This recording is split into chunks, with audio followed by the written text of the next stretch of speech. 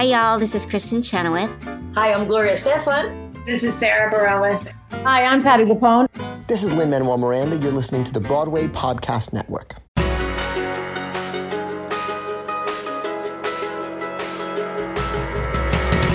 Hey everybody, welcome back to the Theater Podcast. I'm your host, Alan Seals, and our guest today is Hunter Foster, who obviously comes from an incredibly talented family. He is an amazing performer in his own right, and of course his sister Sutton has done many things as well. He's been off the stage as an actor for the last 6 years since he's become an in-demand director, and has now decided to come back to the stage to originate an amazing role in the world premiere of the Griswolds Broadway Vacation that looks just incredible. So without further ado, find me online on Instagram and Twitter at theater_podcast. I'm on TikTok at the Theater Podcast. Don't know what I'm doing, but I'm there. I'm still on Facebook, and please leave a rating and a review, and everybody please enjoy this episode with Hunter Foster. This episode is brought to you by Visit Williamsburg. In Williamsburg, Virginia, there's never too much of a good thing. Whether you're a foodie, a golfer, a history buff, a shopaholic, an outdoor enthusiast, or a thrill seeker, you'll find what you came for here and more. So ask yourself, what is it you want? Discover Williamsburg and plan your trip at visitwilliamsburg.com. Another day is here, and you're ready for it. What to wear? Check. Breakfast, lunch, and dinner? Check. Planning for what's next and how to save for it? That's where Bank of America can help. For your financial to-dos, Bank of America has experts ready to help get you closer to your goals. Get started at one of our local financial centers or 24/7 in our mobile banking app. Find a location near you at bankofamerica.com/talktous. What would you like the power to do? Mobile banking requires downloading the app and is only available for select devices. Message and data rates may apply. Bank of America N.A., member FDIC.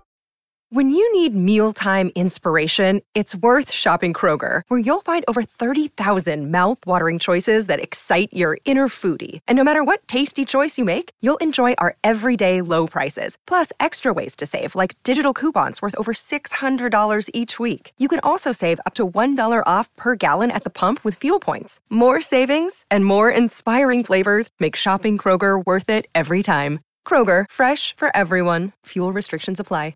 Here you go. 1, 2, 3.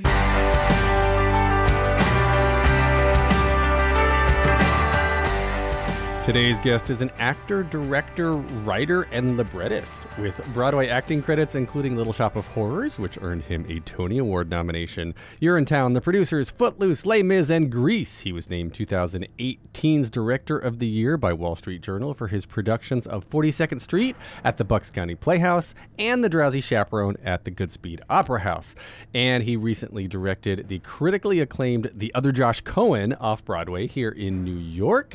And, if that wasn't enough, he is the artistic director for the Red House Arts Center in Syracuse, New York, and, as we speak, is originating the role of Clark Griswold in the Griswolds Broadway Vacation at the Fifth Avenue Theater in Seattle. Hunter Foster, welcome to the Theater Podcast.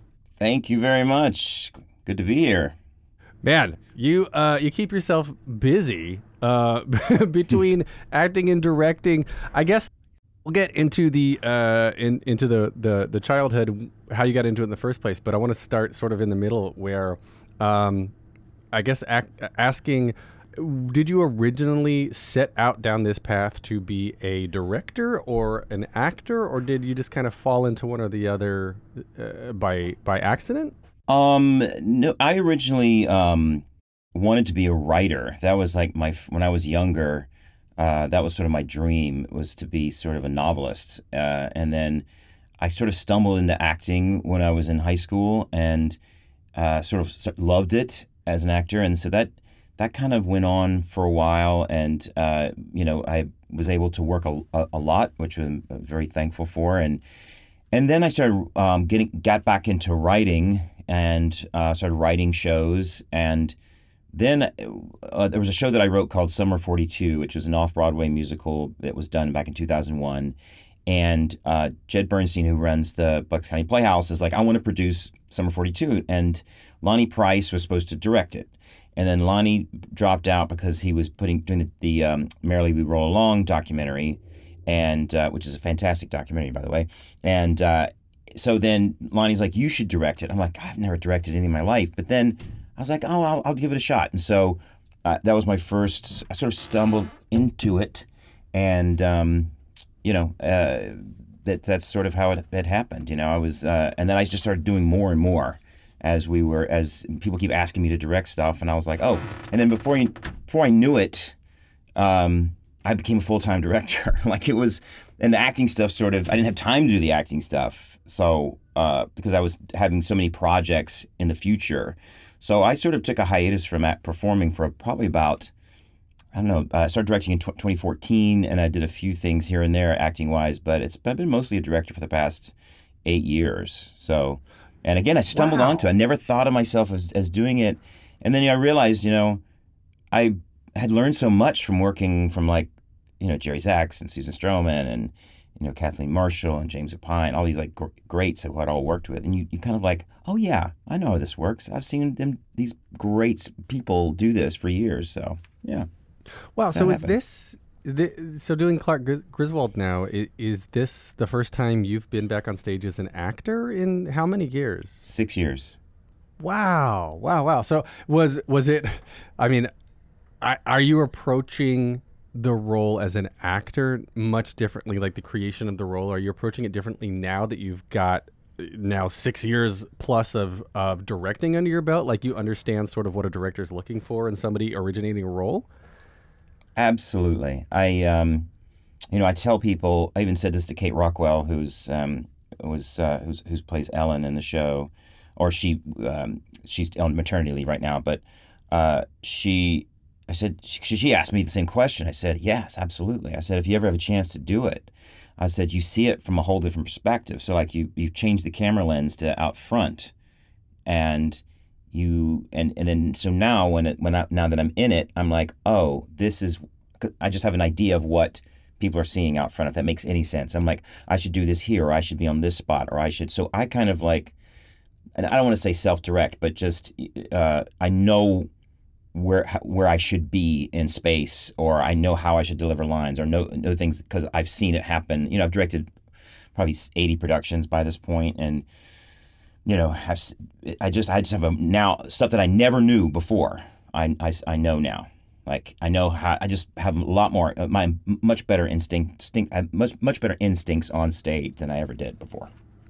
That's super cool. So do you think that this is sort of a foray back into performing more, or is this just a little blip in the director? Like you had time to do this out of town run here, and you can come back and continue to just direct like crazy, or do you want to like sort of start splitting your time? I never saw myself sort of like retiring from acting for good.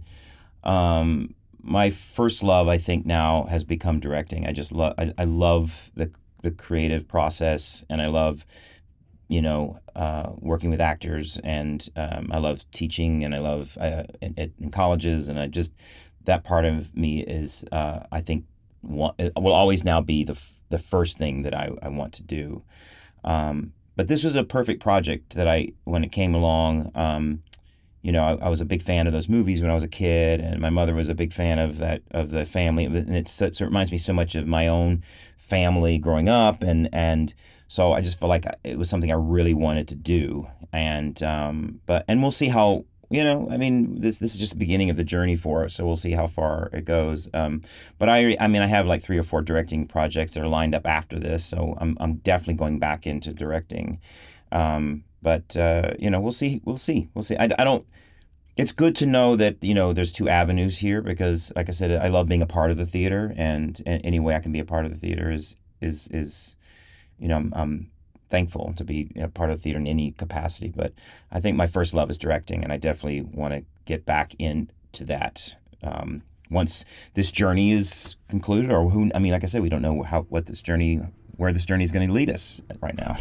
That's really cool, because I want to back up now a little bit, because you said you originally wanted to be a novelist, like not a Broadway writer, but like a book writer.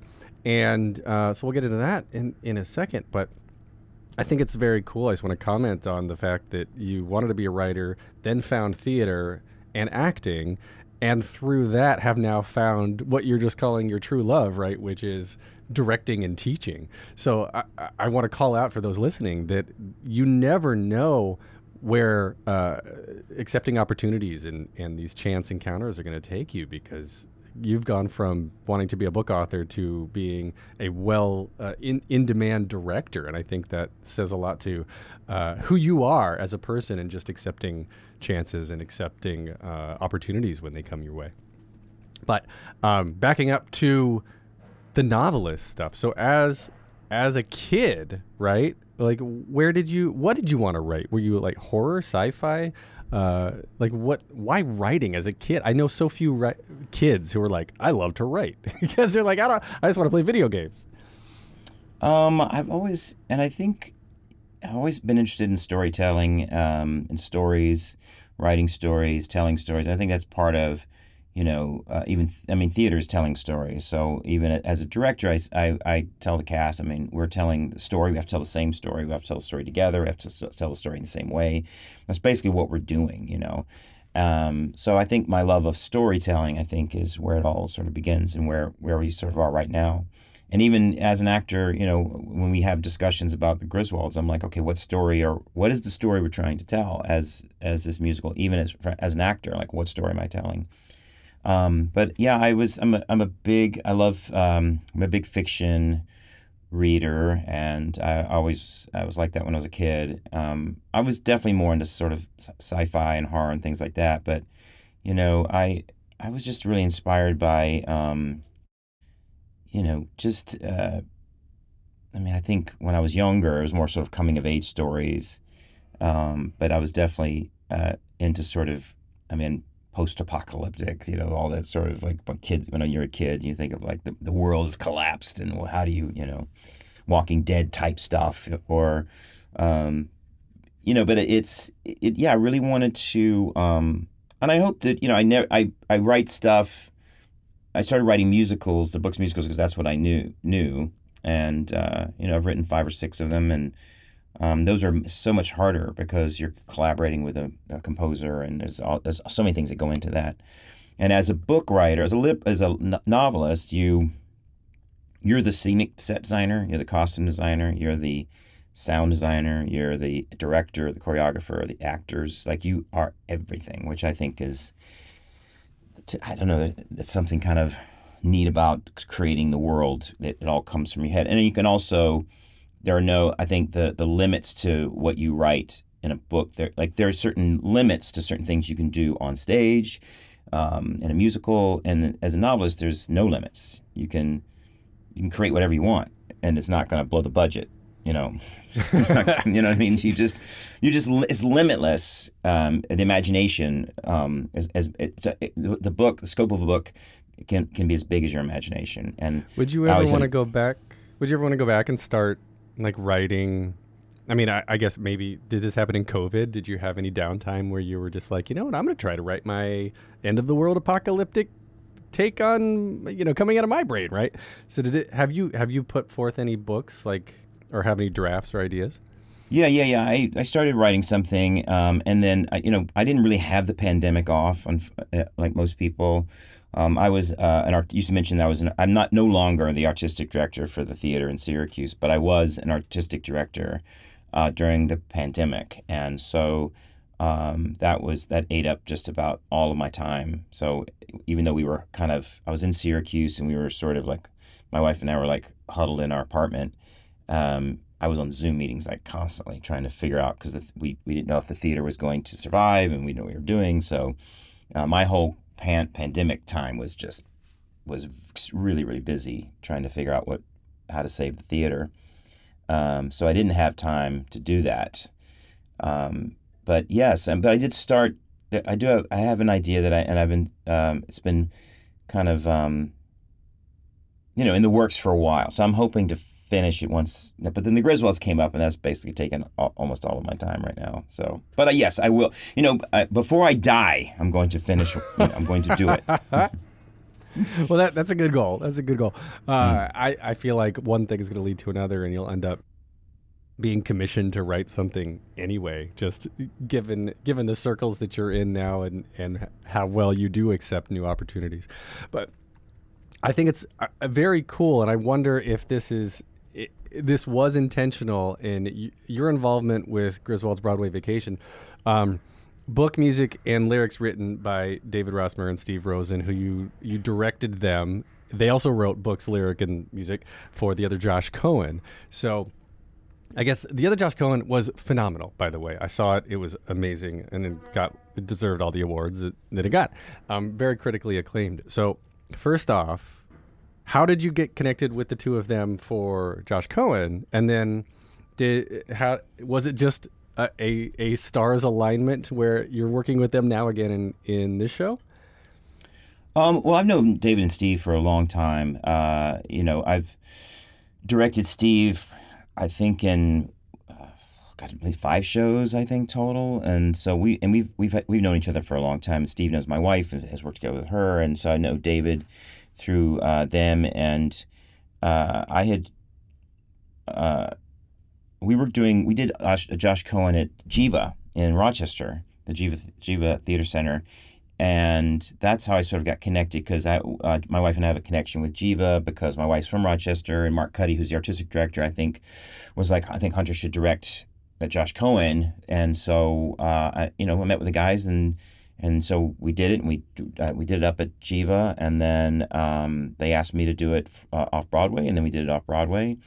And I think it was you kind of want to work with people that and are friends with. I think that there's something that's really. I mean, I do. I like to work with people that I know and get along with, and then when they were sort of funny. I was out in Aspen. I was directing a show in Aspen, and they kind of called me last minute, and they said, we need someone to play Clark in this upcoming workshop. And I don't know if maybe they'd had someone else who was involved. I have no idea.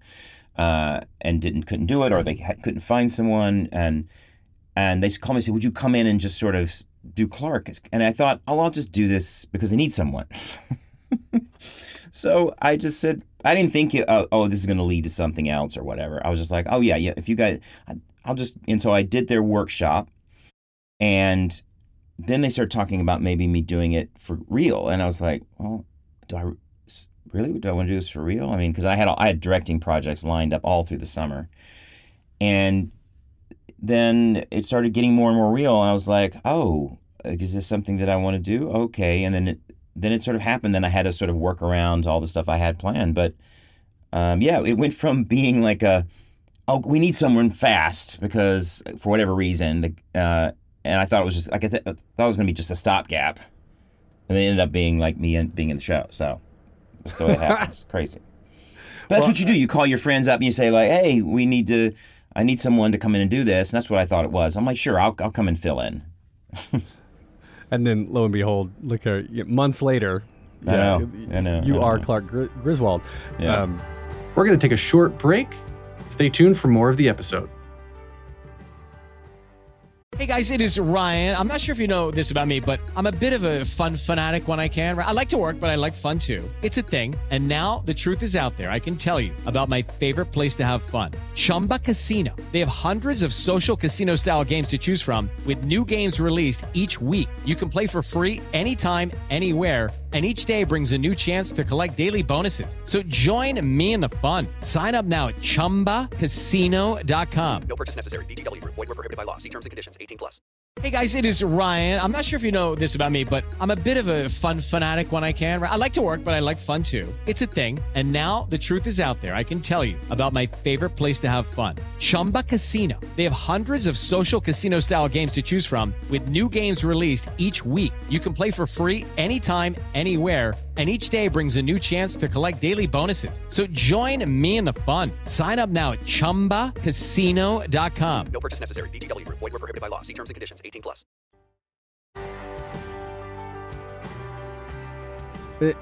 So you said you have experience like watching the movies, and this is family. The character of Clark and the family is this archetype that's existed in our culture for a really long time. So I'm trying to figure out in my own mind if that would make being in your shoes easier or harder, because is there already preconceived notions that you're coming in with, or are you starting fresh like any other unknown character, But then with the added complexity that you've got all this director experience now, like you said, I just don't know which lens you're approaching this under. It seems really complicated. Yeah, I mean, it's what's really different about our version is that, other sort of movies that are turned into musicals are basically you're taking the movie and it's the same story, So like Beetlejuice is the movie, but it's musicalized, right? Even though Beetlejuice was great in the how it was put together and constructed and made it theatrical. But this is a completely different story. Like this is just taking the family that we know and giving them a completely new thing. So people are coming in. We're not seeing Christmas Vacation. You're not seeing Vegas. You're not seeing European. You're seeing a brand new, which I think is really interesting and very different from how other musicals, sort of movie term musicals that you see. I think there is the most popular one is Christmas, obviously, because Christmas, it comes around every year. So everyone watches it. So when I ask young people, they're like, they don't know the original one, but they know the Christmas one. So they know the family from that, right? And, there is definitely a Chevy Chase. It's Chevy Chase-isms that are sort of baked into Clark Griswold, and you have to pay homage to that. And so, I've been watching those movies for such a long time. There are just certain things that are. And I would never say that I'm Chevy Chase, but because he's an amazing comedian. But there's certain things that are just kind of that Chevy Chase and Clark Griswold sort of like are to get. There's his mannerisms are in Clark Griswold. So then it's also trying to so I pay homage to that, but then I also have to bring my own. Like my wife tells me all the time, she goes, "You are Clark Griswold in life," and I'm like, so then there's my own. I bring a little bit of my own sort of. And I don't want to just, my own self to it as well. So it's been kind of trying to pay homage to what the original source material, finding something in myself that is Clark Griswold and sort of creating its own new kind of thing, as opposed to trying to, recreate, Chevy Chase or what those characters are. I think we're trying to sort of make it its own thing, especially in this brand new story. And and I think, like I said before about being a director, all those things are in how I think and plan. And, I think when I was younger as an actor, I just sort of like went off instincts, and now I really sort of think in the same way that I plan directing. I really sort of think about how to do this part and where I am on stage and and plan sort of the bits and things that I do because and it's just made me better. It's made me much better knowing that I was a director. Yeah. That sounds like a lot of fun, and especially originating a comedy with somebody like Kate, who has incredible comedy chops of her own, and the rest of the cast. Right? Is it just an incredible playtime? I guess. I mean, what was it? I think Patti LuPone was saying that like her whole philosophy is you learn your lines, you learn all the basics before you ever start rehearsal, so that when you come to rehearsal, it's nothing but experimenting and playing, right? So is that the same for you? And are you working with Kate Rockwell and the others and just saying like, how about we try this? And what wouldn't it be funny? Or like, let's adjust the timing here.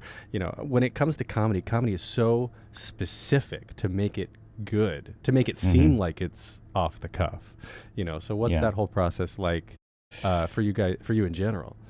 Well, comedy's hard to. Yes, I have certain rhythms and beats in my head, because I think comedy is also music. It has to be. It's timing, but it's also there's a musicality to comedy and how you say your lines, and you really don't know how comedy works until you get in front of an audience because. There's a rehearsal room thing. Rehearsal room laughs. You've heard that sort of for years. Like can't go on rehearsal room laughs because in rehearsal we're laughing at the actor, and you're not laughing at the character because we've been rehearsing together. So you really only know you're looking at the actor, and if the actor does something funny, then you're like, oh, Hunter did something funny. But we have to know that the audience doesn't know me personally. They're only looking at the character. So you really don't know what's funny until you get in front of an audience. So I always say as a director, the first couple days of doing it for an audience are like as a fact-finding mission. It's like going out and finding where the audience is reacting, because you have to have a relationship with the audience, and so you have to go off their timing and what they're going to give you. And as Nancy Opel always says, it's like sort of like surfing. It's like going with the waves and going with them. And once you can find that sort of balance with the audience, then that's when things really, really can, and especially with a comedy, it becomes magic. And I learned that when I was in Producers and Urinetown, and it's just really sort of riding the wave of an audience. So it takes a while. Bart Sher always says it takes 90 days for an actor to really lock into a character. So we'll only do like a total of like 20 some performances here. So it's not a lot to really lock in. But we're changing every single day. So like I learned, even we had an opening night last night, and so you learn how that crowd reacted. And then you also have your timing in your head. So if the audience is not quite going to give you what you want, it means you got to go quicker. And if they're going to give you a lot, then you got to hold back a little bit. So you have to be in the role, but you have to sort of be intellectually thinking the whole time, because you have to. If you can time it right, then you can get bigger reactions. We got a double laugh last night. That's something we've been working on. There's a bit in the show, and I said, if we just hold for a second, I think we'll get another wave.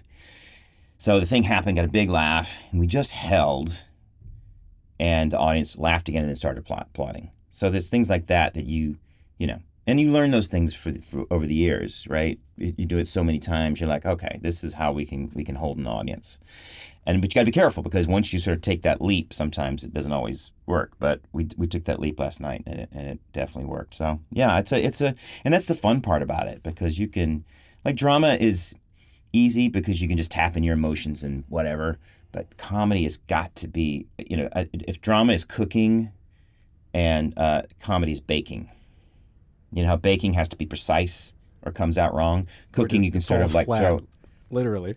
Yeah. If you do not do baking, if you watch Great British Baking Show, whatever, yeah. You know what I mean? Like, if you don't measure and do everything correctly, but if in cooking you can like throw in some, you can just keep doing it to taste. That's drama, and then comedy's baking. It's got to be precise, or it doesn't work. I totally agree with that, because you can bake, two people can bake the same thing, and it could be really good for somebody, and the other person makes it fall flat and taste horrible, and you just don't like it. It's all about the delivery and trial and error. I love to hear from these professional comedians, or even go to they're small off the wall shows that aren't publicized, because when they're trying out new material, it's even people that to be like always, I put in air quotes, funny, that they have to still do trial and error to find their own timing and find jokes that work and don't in different. And then you've got like different cultures and different types and ages of people that you're performing to, depending on where you are. Like it's such this matrix of complication that I think just speaks to like the people who we do know as the best, how talented you actually are, because you're able to pull together all these little things and put it together in this perfect little rehearsed package that makes it seem not rehearsed at all. It's brilliant. Right. Yeah. Well, there's a great podcast. I think it's This American Life, and there's a reporter who traveled with George Burns, and right towards when he was in his 80s, and he was still doing comedy. And she talked about that. She said that he's George Burns, like one of the great comedians, best old school comedians. And she said they would try stuff. He and his partner, who was like his producer, sort of comic, and they would write stuff. Then they'd go do it at night. And then they'd come, then as soon as they get off the stage, they would just talk about what went wrong, blah, blah, blah, blah, and then they would change it for the next. He said they would, even in his 80s, even a man who had accomplished all these things, and he was still working. And she said that what was amazing about him is that even in his 80s, he would come out and it felt like he was saying the jokes for the first time. And she goes, even though he rehearsed and tried to make it, and it was all planned. He said it sounded like it was that it had never been said before. So. Well, yeah, it's hard. It is really hard. And that was sort of going to be, I guess, leading to my next question was, like, when you're doing comedy, everyone has a personal life. You have good days and bad days, and some are worse and better than others. And when you've had just like the crappiest day, is it easy or hard for you to separate that and turn it into the comedy? Because in my mind, sometimes when I've done the roles like this in the past, I get a little cynicism, like there's a little more edge to the delivery of the comedic lines, which, depending on the role, either kills it or amplifies it. And of course, you can learn from that. But are you able to kind of compartmentalize like that? The drama, doing stuff that are non-comedic is much easier because I feel like, emotions, whether you can tap into strong emotions if you had, emotions from the day, like frustrations or anger or even euphoria. Like there's that stuff you can funnel that into drama. I think that with comedy, I'd because there was, even this past week, we had so many rewrites and we were changing so many things. So, my mind was just like mush I'd come into and you'd come into doing the show like, how can I be funny? I've got so much going on in my brain, But, you just have to relax and sort of just go with it and just kind of give over. I don't know if that makes any sense. You just kind of like I don't want to hold on to anything that's like bringing me down or frustrating or whatever. You just kind of like the show starts and you just kind of like gotta do it. And I said it to one of the young people in our show because they're like, they asked me some questions. Said, if you get, you were frustrated in the afternoon, how do you break? And I said, you just got to you got to break through it. And I said, you got to get to the other side of it. I can dwell in it and sit in I'm frustrated right now because I've been handed, new lyrics and new lines. And I said, or I can just push through and say, I'm going to get to the other side of it and just do this and enjoy it and not let it get to me. Or and again, there could be things that are non-related to the show. It could be things in your personal life or whatever. And you just got to push through it. It's your job. I always remind myself that this is your job. This is what I'm being paid to do. So just like any job, you got to come in and do it. And you can't allow your personal feelings to get in the way of that. You have to come and do your job. So yeah. That's always a good reminder for me. So like, this is your job. Well, fortunately, I guess podcasting aside, but most people's jobs don't have their performance reviews aren't public in the New York Times or other newspaper outlets. It seems like that adds an added level of stress and public scrutiny that a lot of people don't realize is kind of a big deal. But I want to touch on the family life for a minute too, because you were a writer, found acting. Obviously, your sister Sutton, like the two of you found acting, right? So like, were your parents when you were a young kid? Were your parents encouraging you to pursue writing, or how did the actual finding, the discovery of acting happen? It's weird. My parents were non-theatrical at all. They didn't know anything about theater. People have always said, "Oh, you must have had show tunes playing in the house growing up." Sutton and I knew nothing about theater. We knew nothing about musicals. I wrote a play when I was in the third grade, and that I directed and starred in, and had rehearsals for it. So I don't know where that came from. And it was 4 pages. I was in third grade. It was 4 pages long. It was about Dracula, but I wrote it. I had a rehearsal, I directed it, and I was starred in it. And so I sit there, like that to me, I always go back to third grade. I said, that's where all that started. But I don't know where it came from. And then, like I said, my sister was not interested at all in theater. We were not theater kids. I think my mother was like, I was trying to find things for me to do for the summer. And I think she signed me up for some acting classes at the rec center. And I was like, okay, I'll go. And so I remember I was like the only boy. It was like me. I was 13 or 12. It was me and like 12 girls.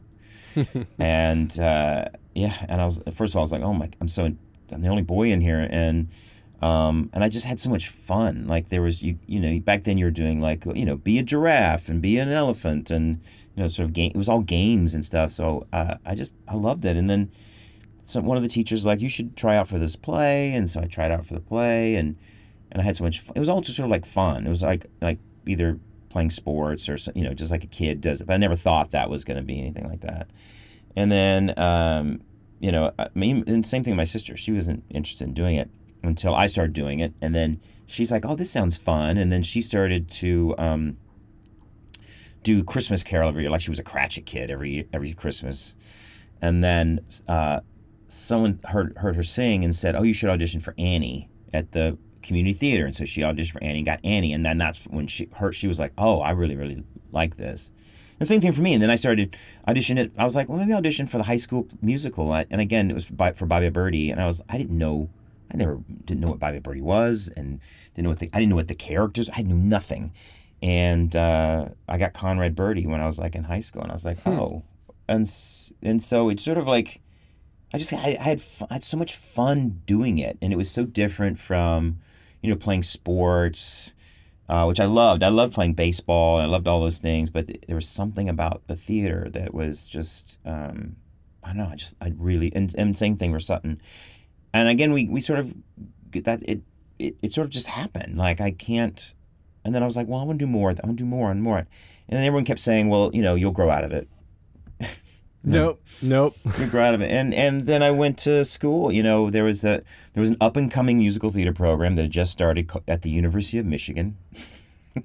And I'm being dead serious. And they were, I remember there was a friend of mine, and she said, you should audition for Michigan. And I was like, okay. And so I auditioned. They were like begging men to come they couldn't find enough people to come to that school at that time. And when I tell people that story, they're like, what? Do you know how hard it is to get in that school now? Yeah, it's impossible now. Yeah, Gavin Creel and I both believe neither one of us would have been taken. We both wouldn't have gotten in. Anyway, but I don't know about me early on, it was literally just anyone. We needed anyone. So, and so I went to that school. I went to Michigan, and then, I decided after, my parents were like, oh, you're not going to do this. And I packed up my car and I drove to New York and just started auditioning. So, there was never any other choice to it. So, Wow. Yeah. So yeah, this goes back to what we were talking about earlier, is just you just put one opportunity in front of the next and didn't look back. It sounds like there was never second guessing or anything. Did you have any of that, or was it in the moment you're just like, all right, here I am. Here, where's my next step? I was so naive. I think I came to New York with $2,000 and in my car, and I temped and scraped by, ate McDonald's every day because all I could afford, and stood in line at the Equity Building. The old ways of auditioning. Now the Michigan kids come out and they got their equity cards, they got agents, they got Broadway shows, and back then there was nothing. There was no. You graduated from Michigan and you were like, good luck. So, and I came to New York. I remember coming to New York and there were 8 Broadway shows running at that time. There was 2 plays and 6 musicals, and that was it. Wow. There's, 30 some theaters, and there were only 8 shows running it. So it was very bleak back then, as opposed to now, with so many shows in the works and coming in, blah, blah, blah. So but I was just naive. I was like, oh, of course I'm going to be in a Broadway show. Like I never had any, and even when I would tell people that, they're like, you know how hard this is, right? And I was like, I was just naive. Like, and I think that's why I had confidence, because I was just completely naive about the whole thing. Yeah. If you knew how hard it was, yes, I wouldn't have done it. Wouldn't have done it. There's so many people have said that. Yeah. And it's the same thing. I think if you find joy in something, if you find happiness, and for that moment you're passionate about it, just keep following it. Keep following that passion, because then how many decades later you're looking back and you're like, yeah, I never thought about doing anything else, because like you chased the passion, you followed it, and that also can lead you somewhere else. Like I have a lot of friends from college that one of my good friends from Michigan, we graduated the same year. He was a performer.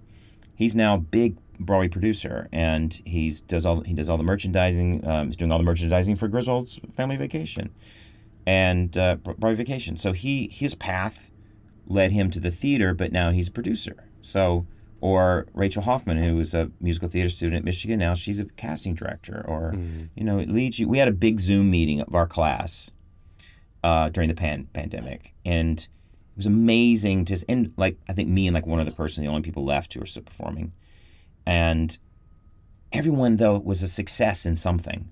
They all were one's a dean of a college, and one is a doctor, and this and they all said we wouldn't be where we are if we hadn't been in theater and gone through the program. It led us to all these other different things. And I'm like, oh, wow, that's what theater can maybe not lead you to be a performer, but it led them to be successes in other things, because maybe it opened up their mind creatively. It allowed them to be a bit more fearless. I don't know, but it definitely helped propel them to where they are now. We're going to take a short break. Stay tuned for more of the episode. Hello, it is Ryan, and I was on a flight the other day playing one of my favorite social spin slot games on ChumbaCasino.com. I looked over at the person sitting next to me, and you know what they were doing? They were also playing Chumba Casino. Coincidence? I think not. Everybody's loving having fun with it. Chumba Casino is home to hundreds of casino-style games that you can play for free anytime, anywhere, even at 30,000 feet. So sign up now at ChumbaCasino.com to claim your free welcome bonus. That's ChumbaCasino.com and live the Chumba life. No purchase necessary. VGW. Void where prohibited by law. See terms and conditions. 18+. It's time for today's Lucky Land horoscope with Victoria Cash. Life's gotten mundane, so shake up the daily routine and be adventurous with a trip to Lucky Land. You know what they say, your chance to win starts with a spin. So go to LuckyLandSlots.com to play over 100 social casino-style games for free for your chance to redeem some serious prizes. Get lucky today at LuckyLandSlots.com. Available to players in the U.S., excluding Washington and Michigan. No purchase necessary. VGW Group. Void where prohibited by law. 18+. Terms and conditions apply. I think that's beautiful. And it's, I think there's scientific biology behind this. And I've had this theory since talking with Anthony Veneziale from Freestyle Love Supreme, right?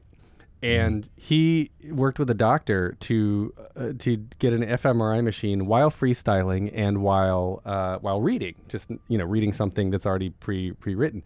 And I'm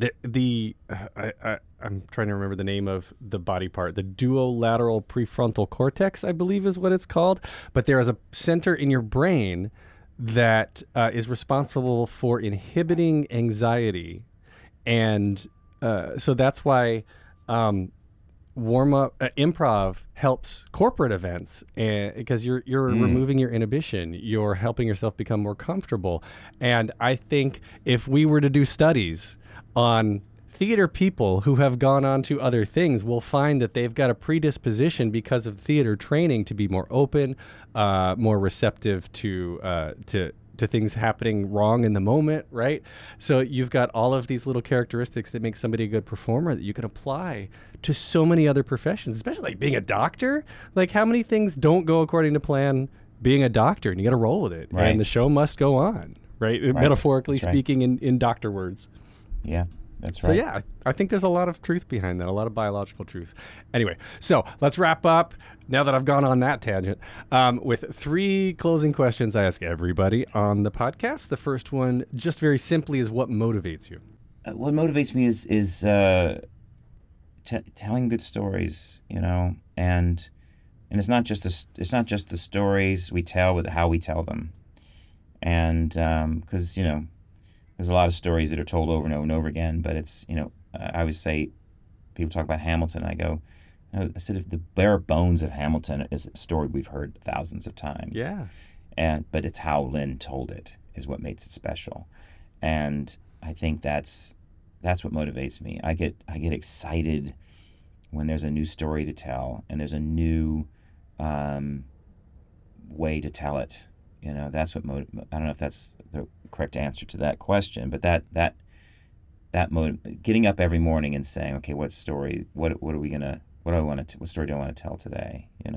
Yeah. Because that's what we pass on. That's what lives on. You think about the stories that, whether it's Shakespeare or Camelot or King Arthur, all those things, Star Wars, Harry Potter, those things that will last forever.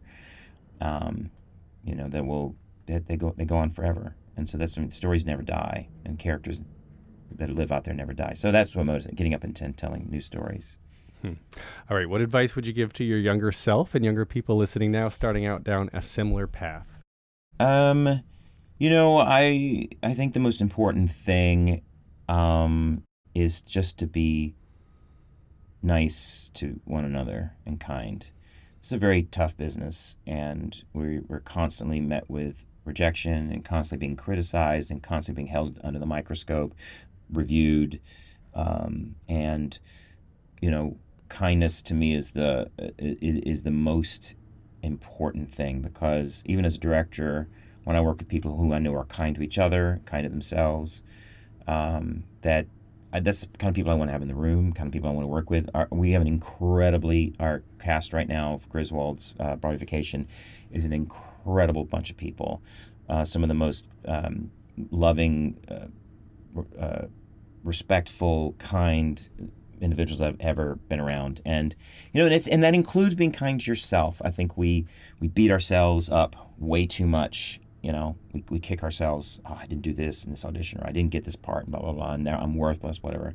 And someone told me one time, they said, you know, don't be afraid of your own greatness. And I always think about that quote. And it's not being arrogant or it's just saying like, you have things about you that are great, and embrace those things and know that, and as opposed to shying away from that. Because a lot of times we're like, well, I don't know, imposter syndrome, whatever. Mm-hmm. No, don't be afraid of your own greatness. And we all have some greatness in us. We all do, and I love that. The imposter syndrome is real, and if you're in the room, embrace it, because everybody else feels the same way. You know? All right, so the final question is the hardest one. If you could only see one show for the rest of your life, but you can see it as many times as you want, what would you see? Once. Ooh. Why? Once to me is the perfect story. First of all, it's one of the best scores I've ever heard, and it's just the simplicity of the storytelling and the simplicity of the relationship between the two of them that is so raw and simple and pure, and it's just a beautifully told story, and it gets me. I had a chance to direct it. Saw it on Broadway, and it's a wonderful story that I could watch and listen to over and over and over again. I love those two characters. I love their relationship. I love the love between them. That they never come together. I love the sense of family. Like, there's something about those musicians playing together. There's a sense of community and a sense of family, which I love. And there's a real love of their culture, the Irish culture. And I just, it's just a beautiful story. And I can watch it over and over and over again. Beautiful. No, not beautiful. Once. Different show. So, where can we find you online? Online? Oh. Yeah, on the socials. Oh my God, I'm so bad at this. Instagram, Hunter_Foster is my Instagram. Is that what you're asking? Yeah. Yeah, let me make Facebook, sure that's what it TikTok, is. Bebo. Oh, I am on TikTok, but I don't know. Are you? I don't know what I am. I'm so. I know I'm gonna sound like old man Foster here, but no, I did Instagram Hunter_Foster, Hunter line down Foster, and what am I on Twitter? I don't know. I don't know. This probably the same. What is it? Wait. It's Hunter_Foster. So at Hunter_Foster on Twitter, and at Hunter_Foster on Instagram and TikTok, which we have some really funny videos, Jen and I, because we drove cross country when we came out here. What am I on here too? I think I'm. Oh, it's easy. I'm at Hunter Foster 8665. News. I don't know why that is. So Hunter_Foster at Instagram, Hunter_Foster on Twitter, and Hunter Foster 8665 on TikTok. All right. Oh, coughing fit. I still have a little bit of COVID in me that I'm getting out. Oh, that's not fun. I am at thetheaterpodcast.com. I'm on Instagram and Twitter at theater_podcast. We got the underscore brothers. I'm on TikTok at the Theater Podcast. Leave a rating and a review wherever you're listening now. The Jukebox Ghost gave us the intro and outro music, and Hunter Foster gave us the lovely conversation. Thank you, Hunter.